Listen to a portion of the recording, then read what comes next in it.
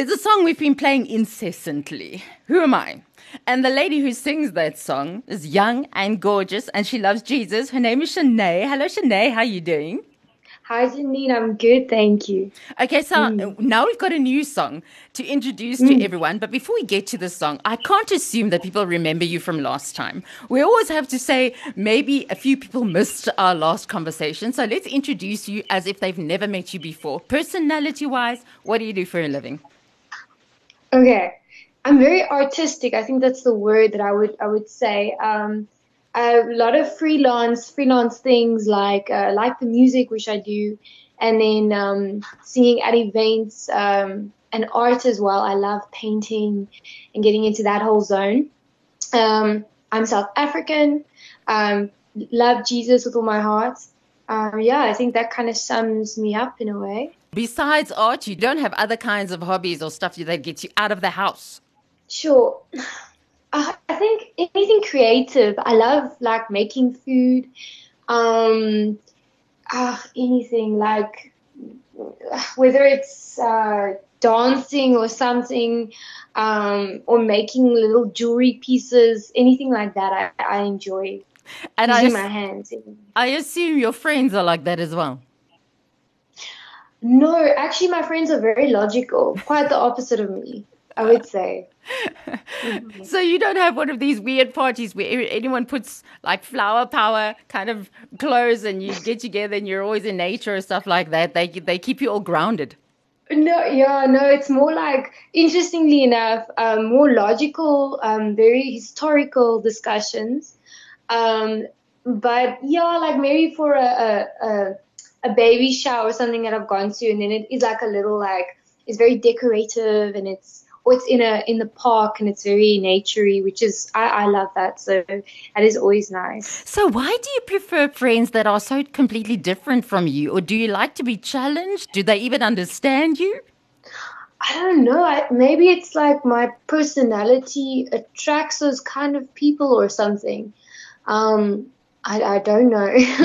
Just kind of like opposites meet or something. You know, they have that saying. So maybe it's something along those lines. So do you actually like alone time? If I'm thinking about art, that's a very solitary thing to do.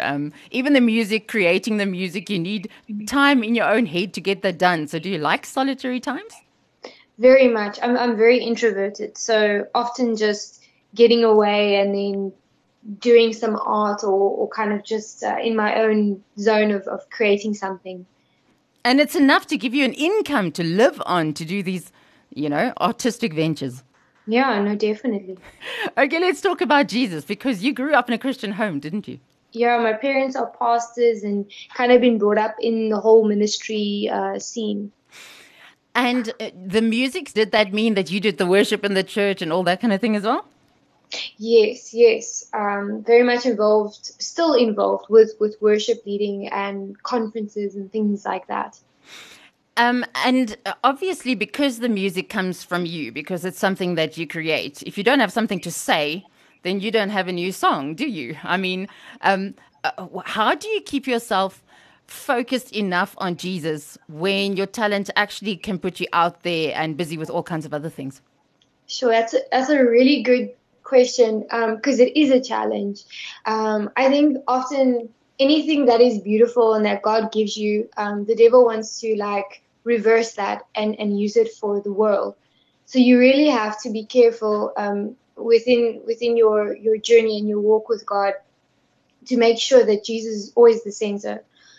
So it does take, just really praying about certain things, and events, or when I'm singing other kinds of songs, just to make sure that, is this all right?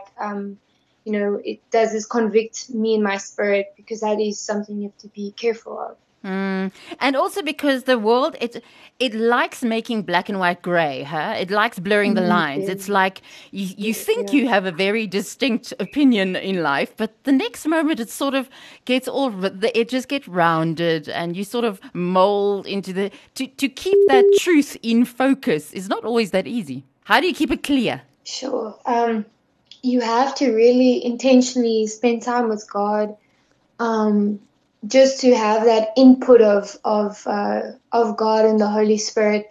because if you that voice needs to be the loudest in your mind and in your heart, because there is a lot of opinions, there's a lot of directions you're tempted to go to because it's money, because it's needed. But I think it's just to always keep your priority correct. For me, it's really just being intentional about God time, and I'm also studying theology, so that's really awesome just to get that understanding of the word. Yeah. Yeah, that's always very interesting. The information you have access to, the more you dig into the word. That's definitely true. Another thing that is a big revelation of who God is the relationships that we're in. And I see on your profile picture that you have got a hunk of a guy that's holding you there. Tell us about this. Yes, this is a nice topic. Yeah, I mean, it's actually a testimony, because I really have been waiting for the right guy, and I believe in, like you, God has the right person for everyone, and also someone who's the same, has the same spirit, like also loves Jesus, and is gonna like help you further in that. So it's really wonderful, and it's very very uplifting and great, just to have him in my life, and because he believes in the music, and he's helping me.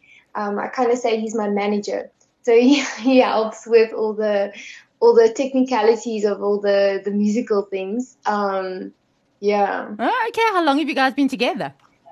So it's going for half a year now. Ah, 6 months. Yeah, it's enough time, especially in the managing of someone's career. That kind of the organizational stuff that can bring the best and the worst out in people. But Yes. relationship, seriously, now is a beautiful revelation of how God can love us, because it can be a place Yes. where you can be loved unconditionally, faults and all. It's Mm, we always go for Romans 1:20, where that which God had created, He'd created in such a way as a revelation of His own character and His invisible things. And relationships mm, obviously was something that He created for us to be loved and to love. In this relationship so far, if you had to now look at it as something God put in place, what have you learned so mm. far about how God thinks? So I think it's just realizing like how love, like there's that scripture that say perfect love casts out all fear, and just how like love is really healing, because it's so beautiful when it's pure love, and it's the right love, and you've been waiting for that, you've been keeping yourself. So it's for me, it's really just like it's this like like Jesus speaks about how God loves the church like a bride, and it's like this unending love. It doesn't give up, and that's how for me. That's how my boyfriend, future husband, is loving me, and that makes me feel so whole as a person. And I believe every young woman can have that. I really really believe that. It's worth the wait. That's for sure. But I like how you specifically wanted a husband one day who would be a lover of Mm. Jesus, a follower of Christ. And I believe if Yes. more people were serious about being obedient to God in that thing, that many more Christian marriages would not, end up on the rocks. Was Mm. that something that to you was something that you'd recommend to other Christian girls? Yes, definitely. There's this saying that says, "I want my heart to be so buried deep in God that my husband's gonna come look for me there." So I think we focus on wanting the miracle. We focus on wanting the husband or the boyfriend or whatever it is, instead of focusing on God. And in Matthew 6:33, it says, seek first the kingdom of God, and all these things will be added unto you. So it's really just looking to Jesus, and while you're pursuing God, those things just come, they just fall into place. So definitely, I would encourage young people to be intentional about that. Your song's called Bleeding Love. Bleeding Love nogal. So maybe you're in a space where love is something you like to sing about at this moment. But tell me about the song. So this song, I wrote it last year, just after a worship session, and I really got this. this melody, and it was like, yo, this is powerful. I can feel that this is it's like a hook. It's a good melody. And then for me, when I write songs, usually it's melody and lyrics together. So it just kind of started flowing out the words of the song, and it's really a song about the love of Jesus, and like the bleeding love symbolizing like Jesus on the cross, and that blood and that love.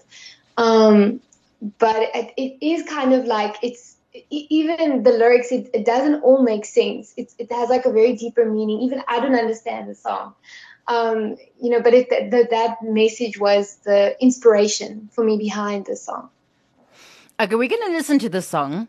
And when we come back after the song, we're going to give her contact details as well so that you can connect with her better.